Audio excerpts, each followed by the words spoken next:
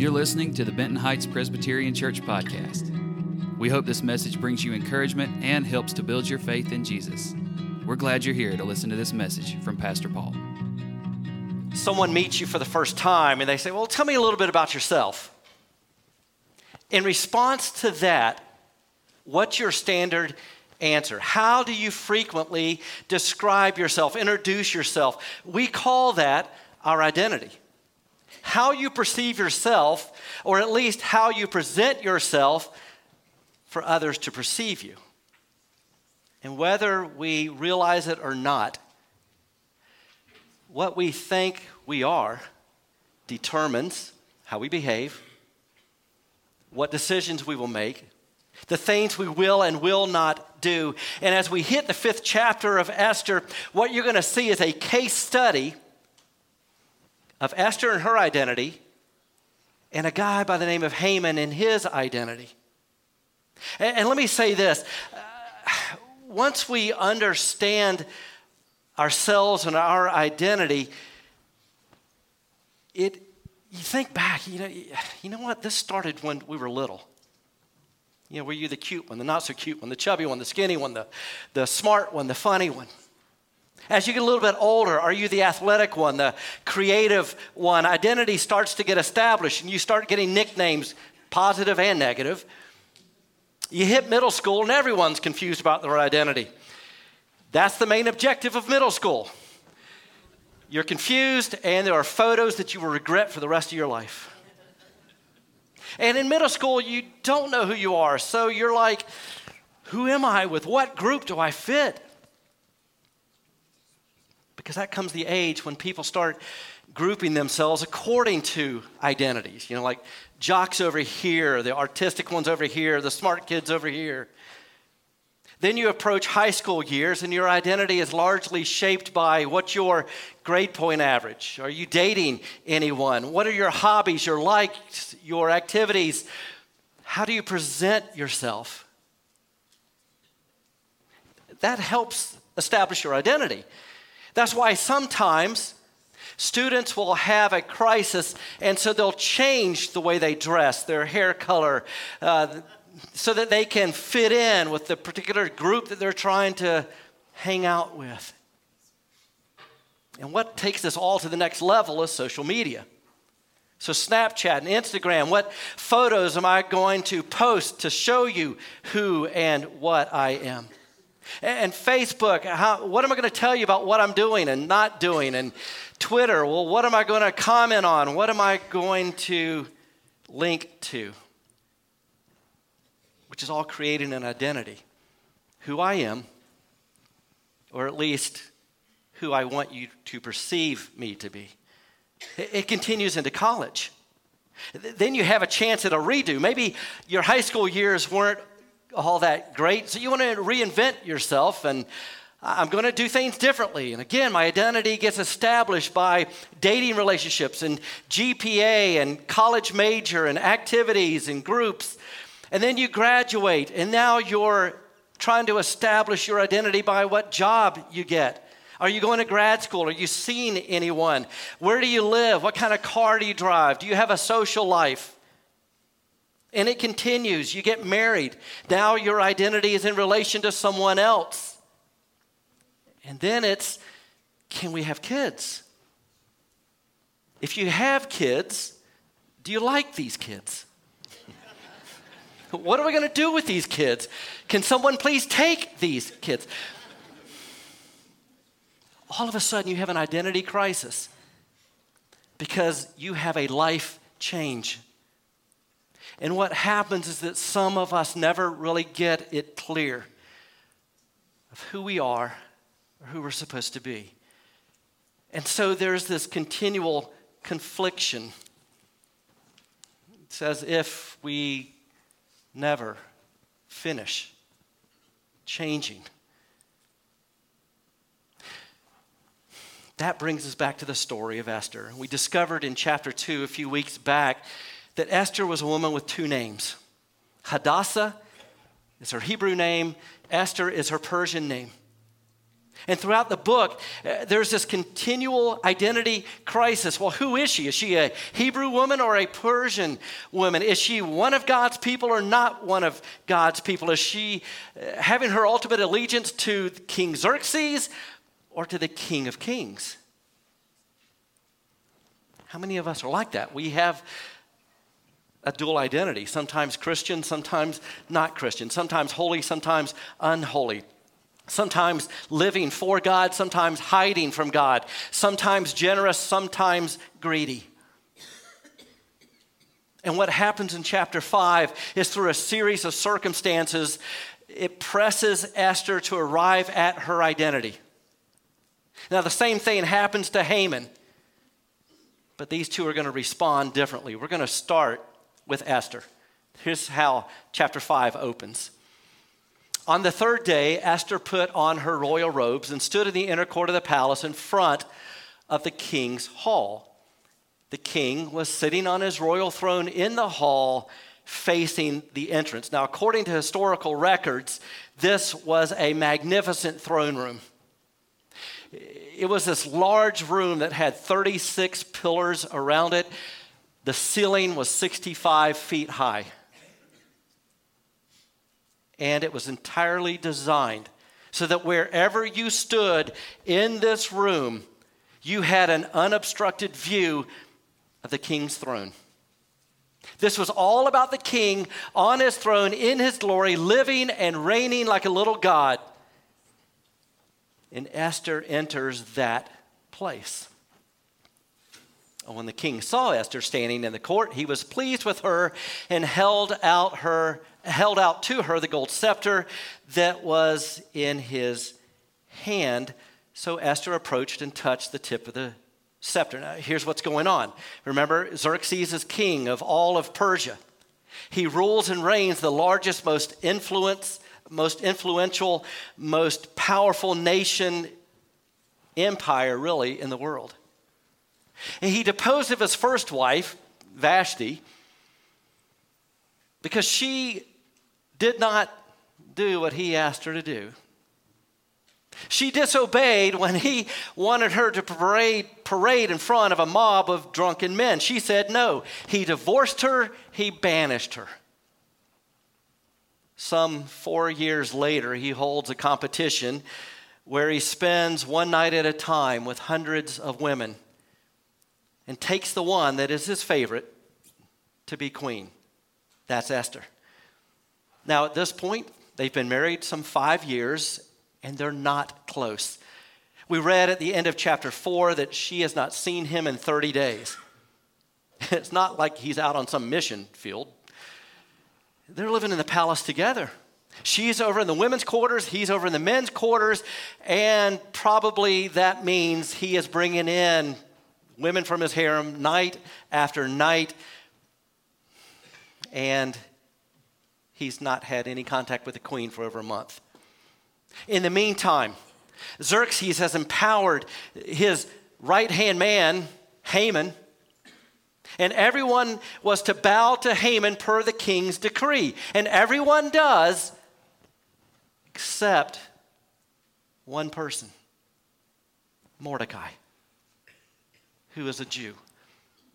Mordecai decides that when everyone else bows, he won't. Haman gets furious. And he decides he's not only going to destroy Mordecai, he's going to commit genocide against all the Jewish people. The order has been sealed by the king. Historians say there may be as many as 15 million Jews living in Persia. And they're going to be put to death in a Holocaust. Now, Esther's in the palace. She hears of this. Mordecai, her older cousin, but he's more than that. When her parents died, she's left as an orphan. This older cousin, Mordecai, adopts her. He's trying to get word to her about what's going on. You see, she too is Jewish, but no one knows it. Her identity, her true identity has been hidden, and now she has to devise a plan by which to save her people. But here's the problem. The rule is, the law is, you can only come into the king's presence if he invites you. This guy just doesn't want to get interrupted. So he's on his throne in his majestic palace. And if you come before him uninvited, he had a gold scepter in his hand. And if he tipped it towards you, that was the invitation for you to come. You place your hand on the end of it, and you were agreeing with him that he was inviting you to meet with him.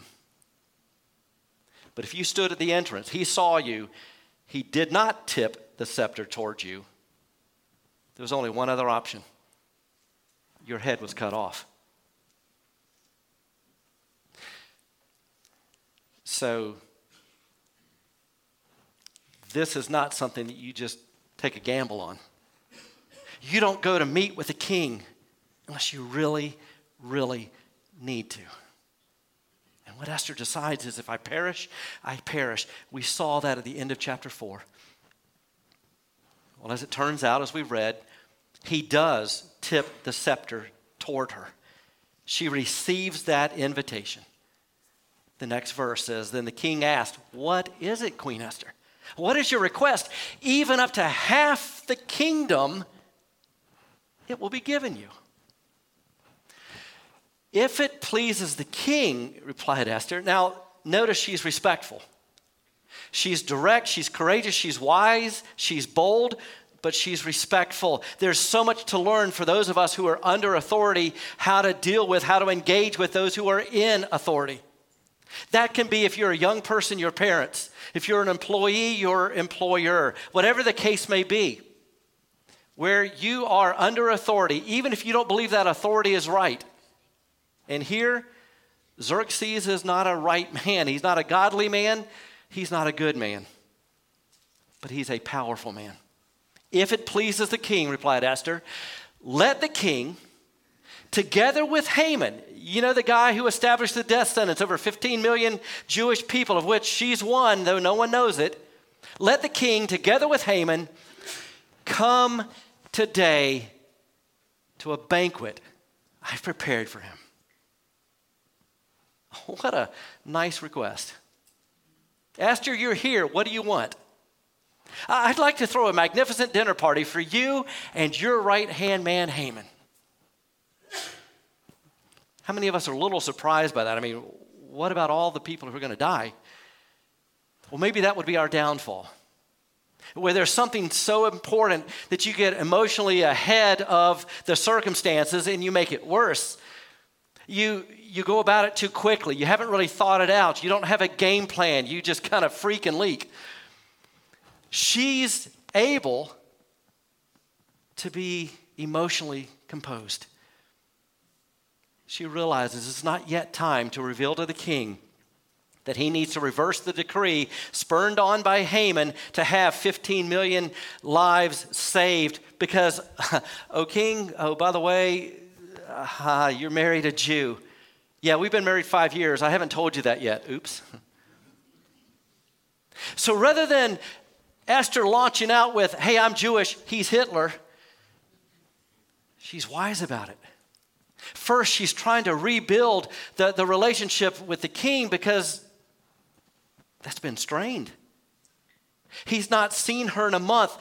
He's not been faithful to her. And she's trying to build that trust while at the same time keeping an eye on Haman and devise this wise plan.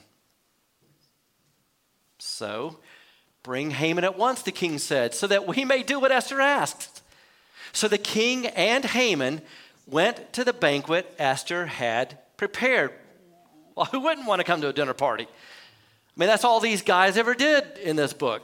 It's like every page you turn, hey, more wine, more food. That's what they love to do. As they were drinking wine, shocker there, the king again asked Esther, now, what is your petition? It will be given you. What is your request? Even up to half the kingdom, it will be granted. Esther replied, my petition, my request is this. You can see everyone is leaning in. Okay, what is it that she's going to ask for?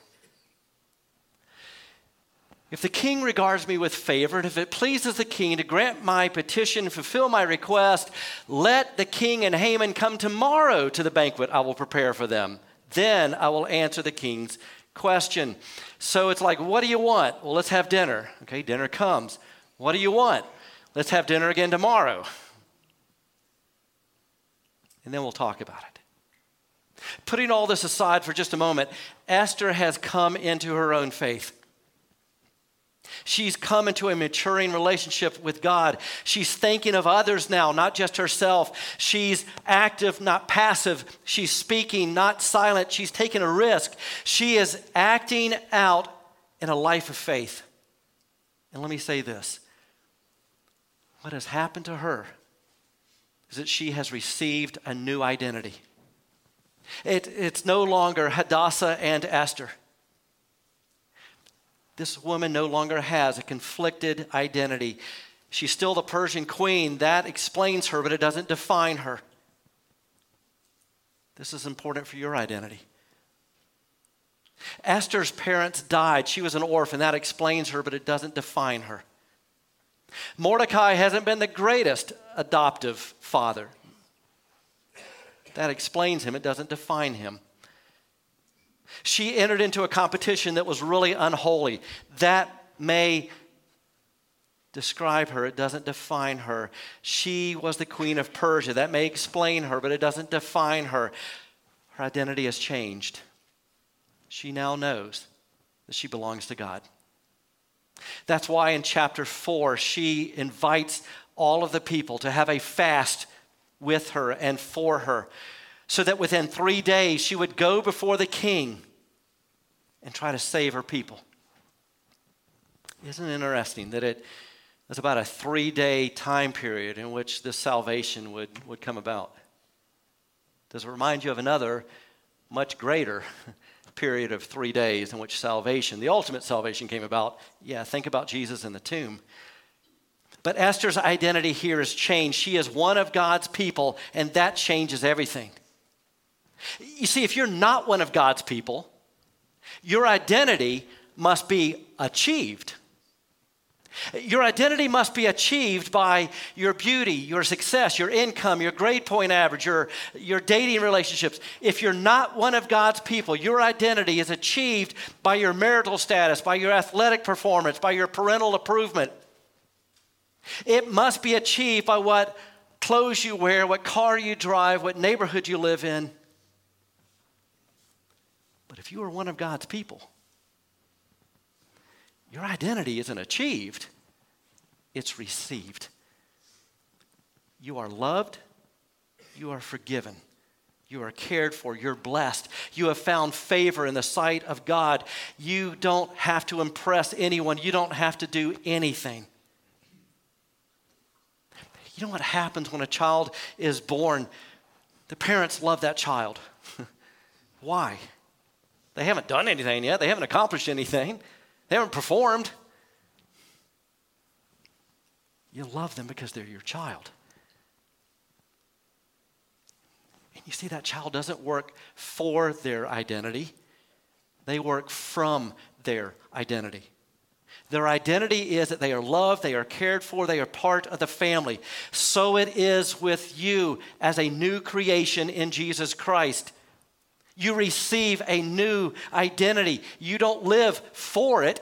You don't try to make it happen. You see, that's the problem with the whole world and much of advertising and marketing that's pressuring you to compete and to purchase so that you can produce an identity. If you truly receive God's love, then we can simply love others without having to try to manipulate them to love us. If you truly receive God's forgiveness, then you can forgive others when they fail you. Esther's identity has changed. And she says things like, if I perish, I perish. It's not that she has a death wish. It's just that her identity is not tied to her living as a queen. Now let's compare Esther to Haman.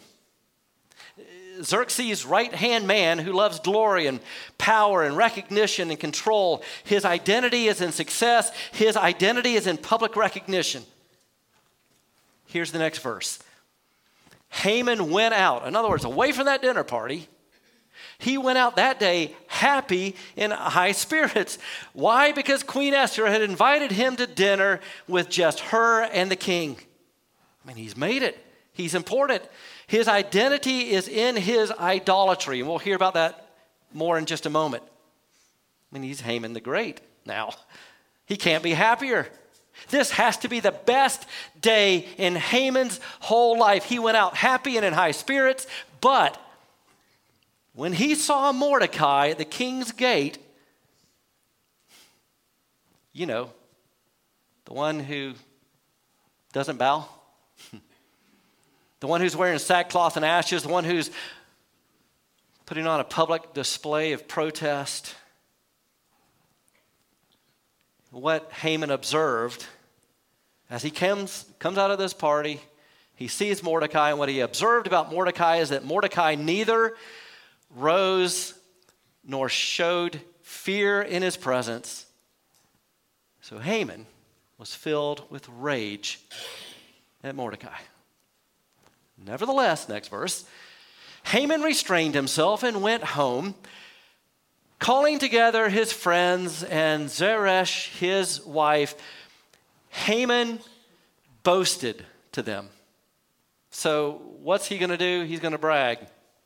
I mean, that's why he didn't assault Mordecai. As angry as he was at Mordecai, he had something more important in his mind. He had to go home, he had to rush home, gather those that were, be a crowd around him, and tell them how great he is and what a wonderful day he had. So he boasted to them about his wealth, his many sons, all the ways the king had honored him, and how he had elevated him above the other nobles and officials. It's like, I'm so important. I'm BFFs with the king and queen, and you guys, friends and family, you are lucky to know me. Keeps going. And that's not all, Haman added. I'm the only person Queen Esther invited to accompany the king to the banquet she gave.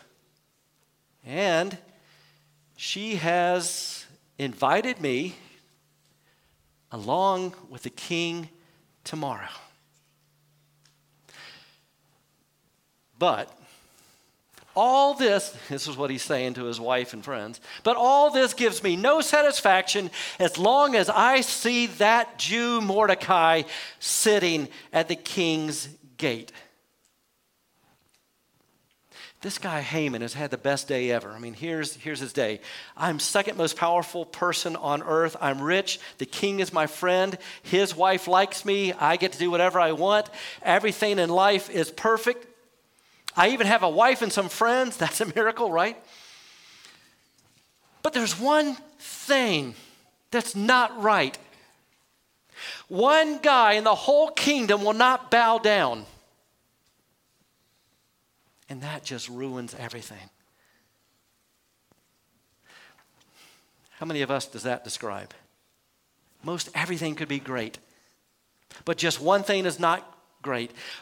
One thing that I would obsess over that was wrong, that was missing, the offense that was there, something failed, and everything else loses perspective. That's Haman. We all get to that place, right? But here it is, it's just one guy, and not all that important of a guy at that. I mean, Mordecai is really nothing special. But that's just it. It's really not about Mordecai. It's really about Haman's idolatry. The God thing in Haman's life is that he is focused solely on his respect, his honor, his recognition. Mordecai just happens to be the guy who exposes it. Next verse. His wife, Zeresh, and all his friends said to him, so they're going to give him counsel.